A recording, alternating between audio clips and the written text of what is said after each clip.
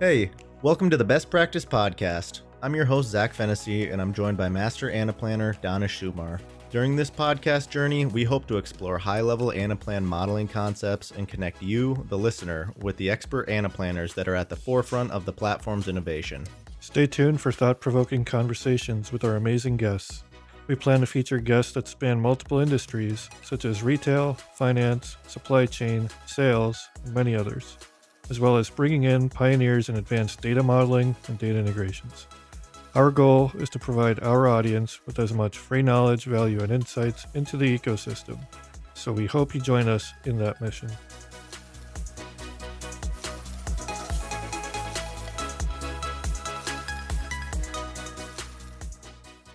Welcome to the Best Practice Podcast. I'm your host, Zach Fennessy, and I'm joined by Master Anaplanner Donna Schumar as always, and we have another awesome guest for you guys today, Sourjya Rudra, another independent solution architect within the Anaplan space. Welcome, Sourjya. Glad to have you with us.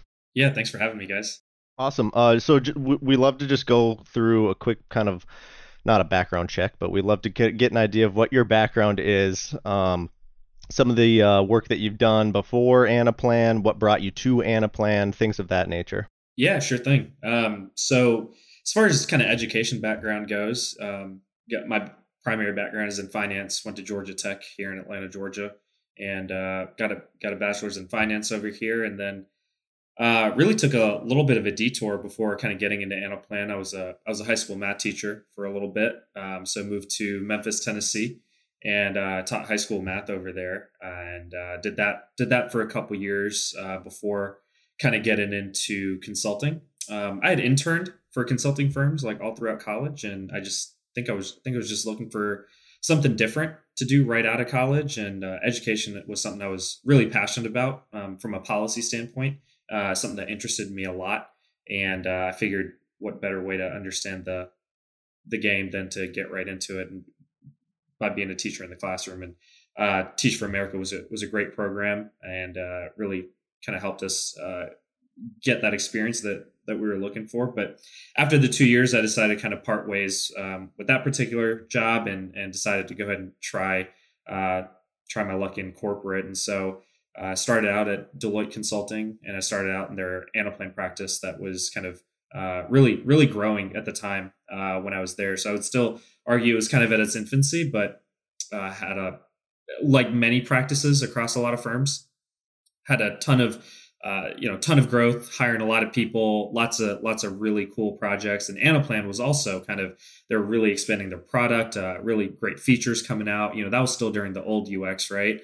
The old dashboards, and but it was taking the industry by storm. Lots of different types of industries were getting into it. And so that's where I kind of started out. And first project over there was a retail project, and had a lot of fun with that. Really learned Anaplan, flew to international kind of travel involved in that. So that was a lot of fun. And then after about a year, I decided to kind of, I wanted to make sure that I got a little bit more technical. And so I went over to a smaller shop called Achille out in Dallas, Texas.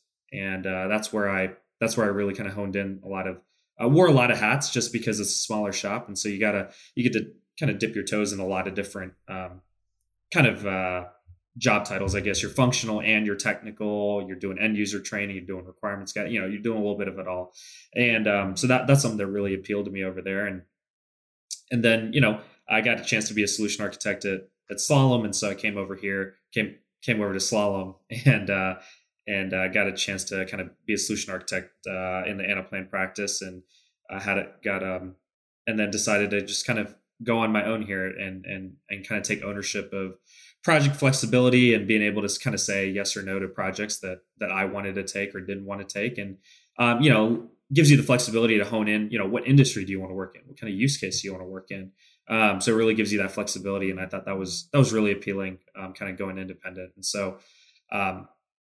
Obviously have an awesome community that I'm a part of, and know quite a few people now. And that definitely helped me take the leap, kind of going independent, which is always kind of, I think, a scary step, as I think a few of us would agree on this call. And so it was good. And so far it's been just a couple months in here, but it's been great so far. Yeah, I think it's really relieving, kind of working your own hours and your own clients. There's something to be said about that level of flexibility. Awesome. So you wanted to be a teacher out of school, is that correct? Or is that something that you took a little detour doing the Teach for America stuff and then or is that something you wanted to do long term? Yeah, I don't necessarily know if I wanted to be a teacher for the rest of my life. I think it was more education is just something I'd been just really passionate about. So I think some of it stemmed from I'm deeply kind of interested in politics and policy, and how it affects the general population. And education is something that kind of was always in the back of my mind. I went to a really great high school, public high school, but that was dictated by where my parents moved and kind of the opportunities that I was exposed to. And so one of the things I realized when I was in high school is I would go tutor at this middle school, and it wasn't in such a great part of town, and I would just, it was just different. That's all I really knew back then is it was just different. And it wasn't until I got to college, start getting into more details about policy and gentrification and the kind of the divide that we have in education, really within the same cities across the United States. And so Teach for America's mission was kind of to talk about that, to educate people about that, to help battle that on many fronts. And so really, I had coffee with the recruiter, and I just loved what he was saying, and I figured, what better way to learn about what's really going on in schools than to be in one of those schools and really just kind of get some hands-on experience and do what I can with that experience. And I think what's really cool about working with an organization like Teach for America is their goal is to, yes, put teachers in classrooms and in those communities, but really the end goal beyond that is yeah, sure, stay in the classroom, definitely, that's really important, but the other part of it is educating people that these problems exist. And because for the vast majority of America, if we're fortunate, we're blind to what's going on in most inner cities, in the cities that we live in. Pick any city in America, and it's the same story across the board. One of the things that Donish and I always talk, and if I can kind of relate that back to Anaplan and maybe pick your brain a little further there, is I think Donish and I have talked in the past that there certainly is plenty of opportunity within the Anaplan space to kind of work off of what's currently there and their knowledge base and the community and the training that they currently have. But how do we expand upon that, create more opportunities and create more pathways into some of these Anaplan related jobs? Because one of the other things that I was curious about, your time at Deloitte, did you specifically, was it an Anaplan specific role, or was it more of a general finance role? And I guess how did you, if it was an Anaplan role, how did you land that specifically with no Anaplan experience? And did you leverage your finance background in those discussions? Yeah, absolutely. I mean, that's a great question. I think they certainly knew I had a finance background, and so that definitely plays well with kind of how they decide to do staffing. But I was an analyst there. You don't really get too much say and kind of which direction. And honestly, I mean, you don't really know much as an analyst. You're kind of starting out. You need to gain experience, right? That's the whole point of it. And so I was honestly thrown into Anaplan by sheer luck. Luck now, when looking back on it, because I don't, had I joined maybe another month later, who knows what that project would have been, right? So it was completely by sheer luck that I think I was placed in the Anaplan practice. I think part of it was just that they needed people there, they needed resources, and I just got really lucky by being one of those people. And it was a great great time there. Certainly was able to leverage a lot of my finance background just because of how Anaplan's use cases usually are. They're pretty finance heavy. And so that was a really good marriage. But then, the second piece of that is also, as you guys know, is Anaplan, you got a lot of end user training to do. And that's where the teaching background kind of unexpectedly came in for me. It's, it's this level of, one level of patience and level of, kind of breaking concepts down into little blocks and little chunks for people to consume. It's really how you'd approach it in the classroom as well when you're kind of coming up with a lesson plan to teach some sort of subject or anything like that. It's really very similar concepts. And so that was surprising to me, and how kind of that translated over to kind of my Anaplan work. And now, it's even more relevant as larger projects come into place and you have even more users and whatnot. To kind of piggyback off of that, though, I actually know quite a few teachers who've recently entered into the Anaplan ecosystem. So it's interesting hearing you talk about that. Is there, like, what facets of teaching do you think translate well? I know you mentioned the end user training. I think that, I think what's interesting is that the technical skills, give it a couple months and you can get somebody trained up, right? And then get them some project experience and they'll be on their way soon enough. What's harder to teach actually is those soft skills that I think teachers innately have. It's the patience, it's not easy learning a new software. And I'm talking from an end user perspective, like for our clients, it's certainly not easy when you've been doing something for years and years one way. And so, as a trainer / teacher, your job is to kind of break those old habits. Okay, well, why are we breaking those habits? Like, okay, we have a better process. Okay, what about this process makes it easier? Okay, so you're able to do kind of an A/B test of, okay, this is what you were doing, this is what we're doing, this is why this is far better. And then these are the clicks to get you there, right? It's about really taking a large topic or subject, or really a process flow in their business process, and breaking it down into steps that they would take to actually do that on dashboards in Anaplan, right? I mean, that's how a teacher would approach it in a classroom. You're trying to teach somebody I was an algebra teacher, so I think about quadratic formula, right? You're trying to teach the quadratic formula because it's like, okay, why do you need to learn the quadratic formula? Okay, well, it's great if you know the equation. That's wonderful, but how do you know what parts to plug in where, and why do you even need to do that? Like, what's the larger picture, right? That's where the business process comes in. And then the clicks are, okay, well, you got this formula, we gotta input very specific things into very specific places, and we get an outcome. Is the outcome what we expect it to be? And does the outcome make sense in the context that we're doing this or solving this problem in, right? All of those things, I think, are things that teachers work with on a daily basis. And it's really the why and the how that I think require a lot of soft skills to get across the table. Technical skills, I think, are easier to teach than the soft skills, for sure. One of the things that I'm certainly interested in knowing is, do you have any plans in the future to potentially generate some of your own Anaplan content or knowledge to share with people? I know that Danish and I have definitely seen some gaps in the ecosystem there, specifically as it relates to like project experience versus your pure in the classroom experience, and kind of marrying those two experiences and giving people that may not have a financial background or not have an Anaplan modeling background at all, but they're curious about the space and want to get into that potentially as a career. How do we teach people Anaplan with a kind of like a project mindset behind it as well, some of those nuances? So did you have any ideas or plans in the future for anything like that? At the moment, I think the answer is no.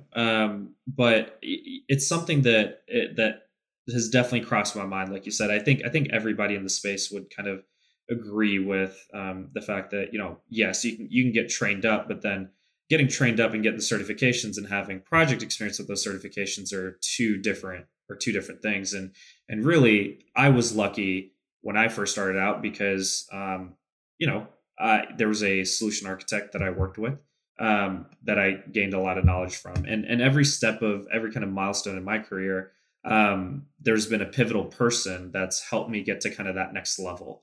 And, a training doesn't really get you there. You need the people, you need the support system to kind of get you there. And so, definitely where I stand right now, I think the most important thing is, when somebody asks for your help, you give it to them, because our ecosystem is pretty small. It's there's not a lot of people in it yet or right now. And when you when somebody has a question about a project or something like that, or a specific use or a specific way to apply something in a specific use case, I think it's important that multiple people get together and try to go at it, because you come at it with different perspectives. So, something that worked on one project could apply, something that worked on another project couldn't apply, right? You need to kind of talk that through, and you really can't do that unless you get a bunch of heads together. And that kind of goes back to the point about why I was so hesitant to go independent, is because, when you work at a firm, you have access to a lot of resources in terms of people, thinkers, solution architects that you can kind of ping or just chat with, and that's extremely valuable. And so that was one of the things that helped me kind of make the leap, is I felt like I had enough of a network that I could reach out to if I had a question about how to design something, or if this was the best path forward, or really just to call somebody and be like, hey, do you have a better idea than what I'm about to do? Right? Because that's at the end of the day how you really learn. Now, as far as how you document that to share that with outside resources and outside parties, I certainly don't have the answers to that. I think that's something I'll be thinking about as I kind of continue on. But the one thing that I've found is, I've and whether it's fortunate or unfortunately, I've been put on such kind of different use cases. I've never had the same one twice, which I think can be a good thing, because you get a variety of experiences. But there's definitely similarities that you catch between all the use cases. Definitely, absolutely. But it would be very cool. And I think there are some people that are out there that are starting to do this, that kind of have started kind of like a white paper of what exactly what supply chain planning looks like in Anaplan. That's a relatively new space, or territory and quota. FP&A, I think there's actually a lot of resources out there for that right now. But some of the new use cases, I think there are some trailblazers within our community that have done quite a bit of documentation. Retail, I think we all know one in retail that has done a lot of work in that space, and he's very public with a lot of that knowledge and his demos and whatnot, and that's awesome. I think that's incredible, and it's awesome to be a part of a community like that that's so willing to share that information. I don't know if my experience is ready for a white paper like that. I think I still certainly have, every project is, you're always learning something on each of these projects. And so I think this is like maybe a few years down the line kind of thing for me, versus right now, I feel very comfortable in kind of that architect role, and I want to continue to kind of hone in on that area and focus in there. But I think eventually, just through natural client relationships, there will come a time where I can really kind of be one of those experts that are able to kind of white paper something about a specific industry. Yeah, would you suggest to somebody new trying to get into this space, would you suggest they try to link up with one of the partners in the ecosystem to get their foot in the door? I know that one of the things that you referenced, and we talk about the challenges of going independent, although it be an awesome journey and there's a ton of challenges there. The network, I think, is the key piece there. Is that one of the pieces that or reasons you would suggest potentially getting your foot in the door at the partner, not just for the learning opportunity, but to start to kind of garner that network, if going independent was something you would want to do in the future? Yeah, I think that's a great question. I think it really comes down to what that individual is really looking for. Some people learn differently. I know for me, the right path was certainly working with partners and clients, because it was a great, I didn't even know what Anaplan was until I was thrown into it. Right. And so even if I had known about Anaplan, I think I still would have wanted to go down the partner route, just because I feel like I'd love some feedback on this, but I feel like you don't really, when you're getting good at Anaplan, when you realize what you don't know about Anaplan, when you like what you haven't done in the system yet, or when you start asking the right questions about how to get to something. And so I feel like if you just take the training, you don't know what you don't know. And I think that's I don't think that's a great place to be at, when you're trying to go independent, because I think it's good to kind of get a lot of different experiences prior to kind of making that step. And so, I think the support network is certainly great. I think the vast variety of client and use cases that those people can get exposed to really quickly is also very awesome. And for some people, like, they may realize that that's actually the path they want to go on. Maybe they don't care to go independent. Again, you don't know until you try it out. It's certainly not for everybody. And so that's why I always say, there's no harm in trying it out, right?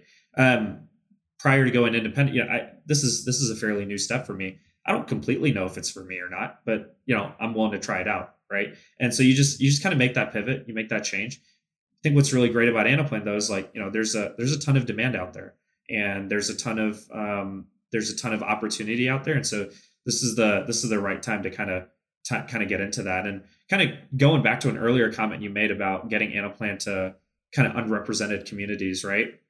I think Anaplan they have correct me if I'm wrong, I think it's called the Correlation 1 program, right?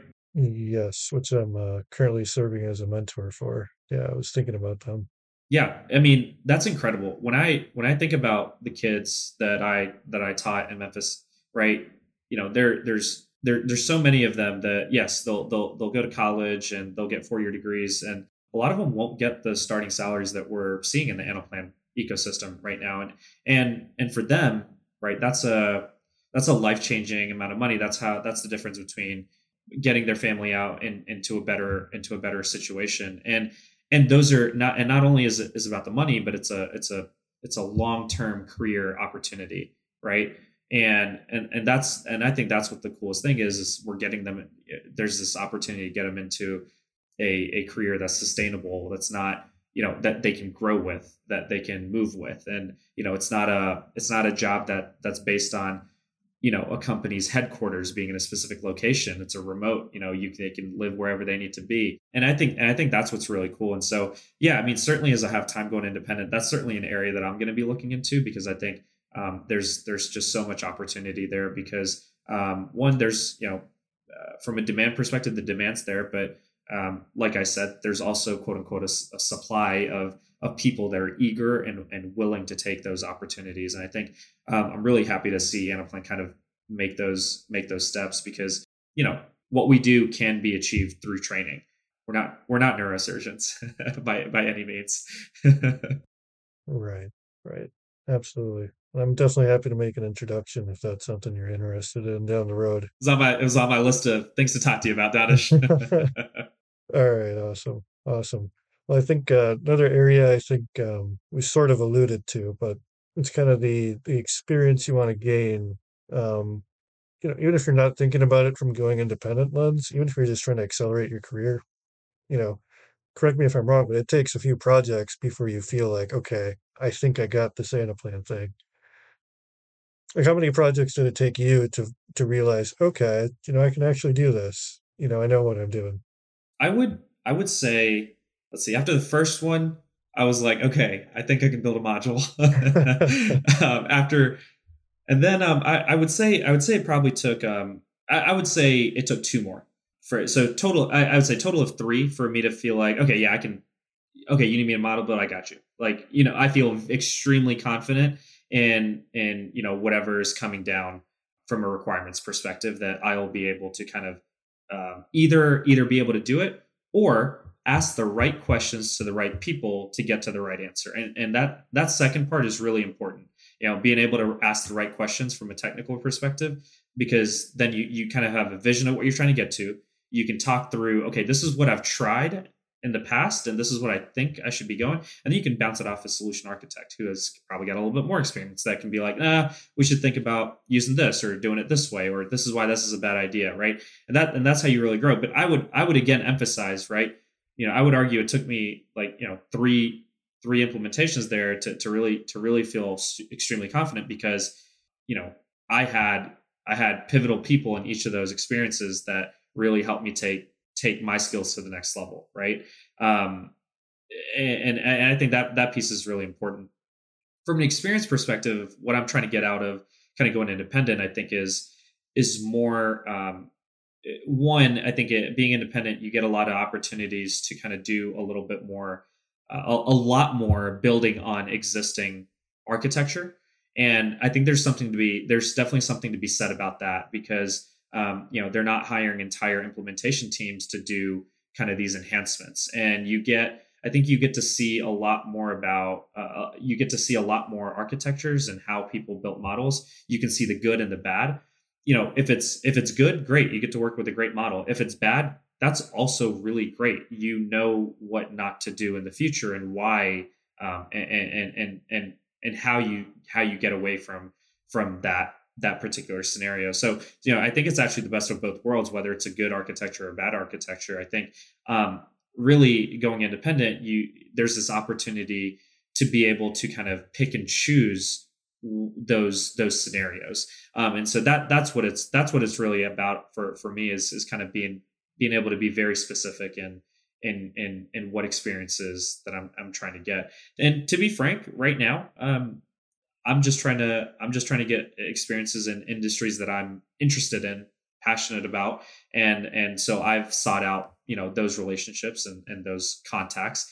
And, a year from now, it might be, okay, I want to hone in on this industry, or a year from now, it might be, okay, I want to hone in on this particular use case. Or it could be, hey, actually, I want to go learn this new use case, and actually just want to be a model builder and go learn this new use case. I don't care to be the solution architect, because I want to go. And so I think that level of flexibility is just, it's incredible. And I think is a little bit more difficult in a hierarchical relationship with an employer. So when you think about it from like a model builder solution architect relationship standpoint, and for you now being on the other side, I think we could safely call you a solution architect. What do you think is kind of the big difference between an SA and a model builder? It's certainly you got to feel really confident about the model building, right? But I think the step that gets you away from a certified L3 model builder to a confident solution architect is when you're in conversations with the client. I think it's not instantly turning your gears into translating that into Anaplan models. It's just taking a step back, understanding the entire business process, and then translating that into models. But even before the translation, there's several questions you got to ask yourself, right? Is this the right process? Are we fitting a bad process into Anaplan? Because Anaplan, you can build Anaplan to do anything you want, but what it doesn't do is fix a bad process, right? And I think we all know that. We've all been on implementations where that's been the case, or we've come in behind an implementation where that's been the case. And so then you're doing rework or patchwork, and you want to get away from that, right? And so I think the opportunity of what separates a really good solution architect from just a model builder that can kind of retrofit is being able to go, okay, time out. Like, let's talk about this process end to end here. Does this make sense? I understand, we did client interviews and we've got requirements for these kind of edge cases. Do these edge cases make sense in the larger MVP product that we're trying to build out for this phase, right? Are we spending 30-40% of our build time for 10% of the planning process? Should we go back and talk about this edge case and this planning process and how we can maybe just improve it? Is this process the way it is because that's just the way it's been done? And I think a lot of times we'll realize that yes, that is exactly why it's because somebody's just been doing it that way.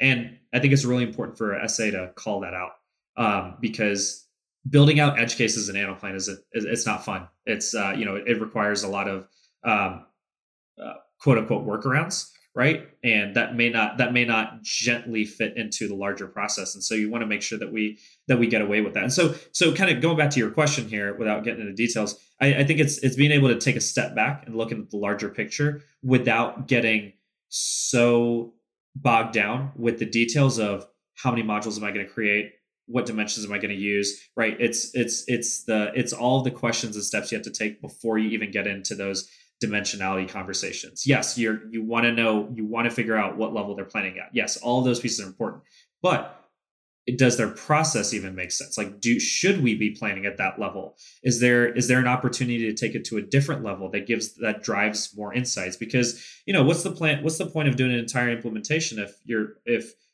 you're just doing the same thing you were doing in Excel in Anaplan, right? There's definitely something to be said about that, because it is more efficient in general if you do a true lift and shift. But I think a lot of clients want to do an enhancement from their current process, but sometimes the requirements will be the old process and not the new process. And so I think it's important to always be cognizant of that, and always calling that out and questioning that while you're kind of putting the end-to-end flow chart together. Right. And I think a lot of that ties back to multiple things you've touched on, right? Like those soft skills you mentioned earlier on, right? Like those are critical when you have these kind of discussions. It's not necessarily about which modules are you going to build, what formulas are you going to use. That all is like second nature. Those are kind of afterthoughts. I think from a solution architect perspective, it's all right, am I designing something that's going to be worthwhile for the customer to implement? Like, is it actually providing value? Is this going to be useful? Are they going to like it? Are there ways where we can improve the solution? Like, you as a consultant have that big responsibility to deliver something not just exactly what the customer wants, but you also need to chime in and offer your kind of recommendations and where they can do things a bit better. Yeah, I mean, I think a perfect example, or just a situation, is really, you have to understand that all these clients that you're interviewing, like they have a day job. This implementation is probably already on top of their insanely busy schedule, right? And it's your job to come in with, you've been hired to give a recommendation, right? You've been hired to be the expert. You're the Anaplan expert, and it's your job to be able to listen to all of the conversations and go, hey, so and so in this department and so in this department are pretty much doing the same thing. Like, how is this for a solution? Is there an opportunity to consolidate here? And a lot of times when you run that up and down the chain, you'll realize that people are pretty receptive of that. If you can eliminate a spreadsheet for somebody, or make the if somebody's job is to consolidate, right? Like that's immediately an opportunity, right? We don't need to be grabbing 10 different workbooks and trying to piece it together, right? Anaplan, we should be able to do that on one dashboard, right? And so, it's being able, that's a very simplistic example, but it's being able to kind of see those opportunities and be able to communicate that really, really well. Yeah, and one thing I've recently discovered too is, like the money or the value is actually in those meetings and conversations. It's not actually in the technical model building. The value we provide is in the true consulting and the soft skills. Definitely. And making sure that Anaplan is retrofitted to a well-oiled running kind of process flow that everyone's kind of agreed on. And yeah, is everyone going to get everything they want out of the system? No, but that's never the case. And so that's where enhancements come in. But for somebody that's brand new to Anaplan, really understanding what that MVP, that minimum viable product, looks like is extremely, extremely important. Yeah, I'm curious, and maybe Donish might have to chime in here as well, just because you've kind of just jumped over into the independent space. But do you feel like those conversations are easier, the same, or harder to have with the client, kind of coming from the independent perspective, as opposed to a lot of times when you're on a partner project, there are resources that are kind of allocated to the project to help facilitate those conversations. Do you guys have any insight into kind of the difficulty of, proposing process changes when you come in for an Anaplan specific job? I can give my 2 cents, and I'd love to hear Donish's perspective on this. Even in the short time that I've been kind of by myself, independent here, there's already, the clients have gone, and feel free to propose, a better idea if you have one, right? And so I think the important thing to keep in mind is, whether you work for a partner or on your own, is whether you work for a partner, you're a consultant. If you're independent, you're still a consultant. You're just not working for a partner. You're just on your own. But at the end of the day, you're still a consultant, and your job is to provide a perspective. and if there is a better perspective, you should communicate it. And I think most people, at least I would say just about everybody I've interacted with in this space during an implementation is if there's a better approach that makes something similar, I think people are highly receptive to it. If you can clearly delineate, what the pro is of going down a certain path, and that sometimes sparks other conversations, which are always great. But so yeah, personally, I don't see kind of one case being easier than the other. I think it actually comes down to just your relationship with the client and how and how comfortable you feel kind of making that is, which I think doesn't matter if you're with a partner or independent. Your relationship with the client is your relationship with the client. Yeah, agreed. And that was actually a really good question. And I think my 2 cents on it, I think kind of echo a little bit of what Sourjya said. You can have kind of good advice, right? It doesn't matter if you're working as an employee or as if you're independent. Um, it's kind of really your job as a consultant to bring that to the table. This is kind of almost technology agnostic outside of Anaplan. Like they're looking to you for that, so you need to have that, right? I think if you're an independent and you don't have that, well, you shouldn't be independent. Yep. And I think naturally that's kind of what Anaplan does in a sense too, is that it almost naturally shines a light or kind of holds up a mirror to the process itself.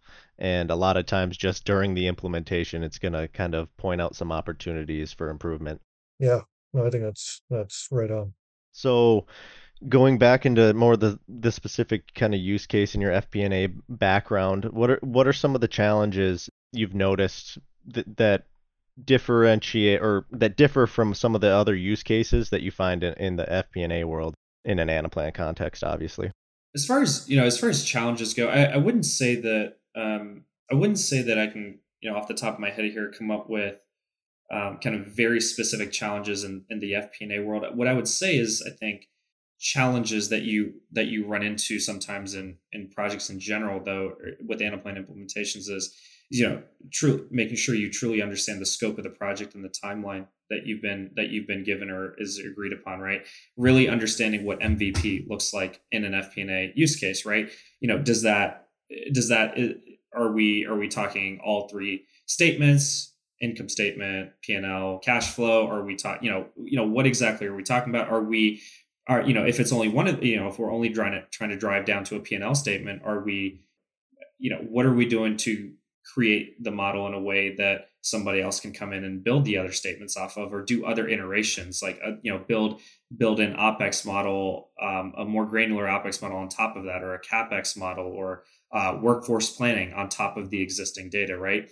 If you're a professional services company, your workforce planning needs to be connected to that's going to be directly connected to a revenue line item, right, on your P&L statement. And so, those pieces have to be kind of put together prior to kind of getting started and understanding the dependencies. So I would really say it's understanding and making sure you have a clear line of sight into what build is dependent on another build, and do we understand exactly what features are going to be delivered at the end of a timeline. And when you demo after sprints and whatnot, there's always there's always going to be feedback and enhancements that comes out of that. But you want to make sure if we're trying to stay true to an MVP, that we really manage those expectations in terms of, okay, for this go around, like this is the functionality that we've been able to agree on, we've been able to deliver. This additional functionality is something that, yes, we should absolutely come back to towards the end of this project, if we have time, or something that we should add on to it, post go live as go live support or hypercare enhancements and whatnot. I think really I've always found that those to be the biggest challenges in Anaplan. It's really those softer deadlines, not the right word, kind of softer. I don't know what the right word is. It's the Milestones or it's kind of those softer milestones. It's not so much hard technical milestones that need to be achieved, or questions or roadblocks. It's making sure the entire team is kind of on the on the same page of what is to be expected of the sprint. Because I think what's really cool is when people see Anaplan, they get a lot of ideas as soon as they start seeing dashboards and stuff like that, and that's great. You want that, and you want to make sure you capture that excitement and those features. But we got to be careful about how much of that can we get in the timeline that we agreed to, right? And so that I think just brings up another great point about Anaplan is it's very iterative, right? You can easily build on top of it, and so being able to communicate that I think is really important and something that can go a long way in someone's career in Anaplan, being able to kind of do that properly. What are your thoughts then on customers when they implement a single model for like a single use case versus perhaps a multi-use case implementation from like a value perspective? Do you think customers who only implement one are getting the most out of the product? I'd really say that it doesn't depend on. I don't think the differentiator should be single versus multi from a value perspective. I think there's no value gained from Anaplan if the customer isn't able to maintain or service the ecosystem post go live after consultants leave. I think that is an area that customers should focus on more than anything. It's do you have the resources to maintain this ecosystem either in house or through a third party firm, right? And I think as you guys know, a lot of the larger Anaplan clients have entire divisions dedicated to Anaplan enhancements, maintaining the ecosystem, defect logs, et cetera. There's entire people dedicated to this, right? But as smaller clients, like, is this going to be somebody's second job? Is that, that's something that needs to be taken into account. So I would say the value in Anaplan, forget if it's single model or multi-case. It's if it's single model, do you have the resource to maintain that singular model?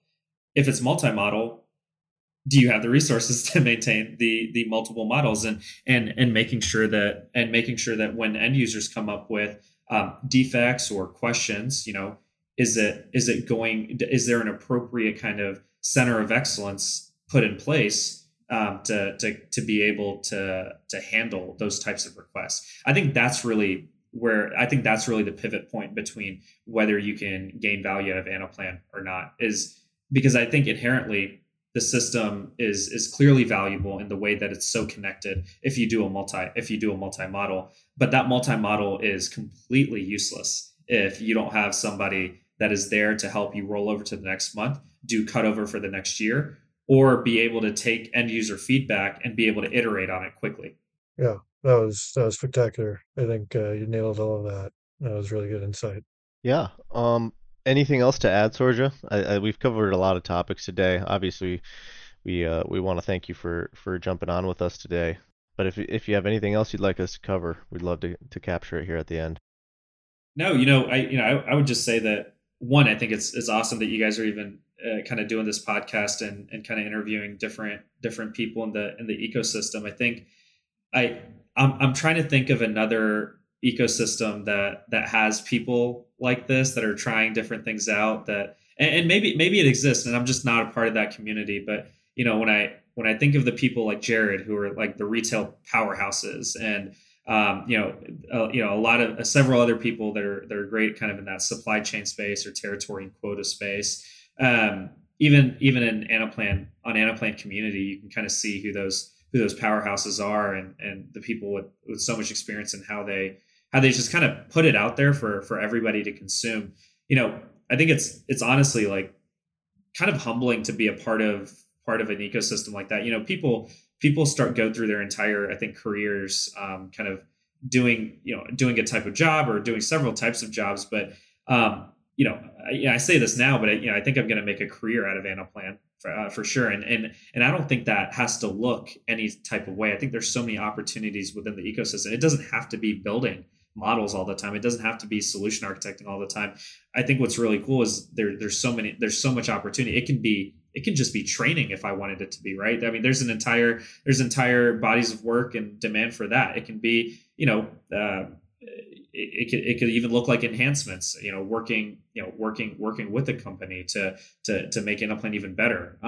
And so there's just so much opportunity, and I think it's honestly just kind of humbling to be a part of an ecosystem like that, because I don't know of one that's so new that's got so much out there for everybody to kind of consume.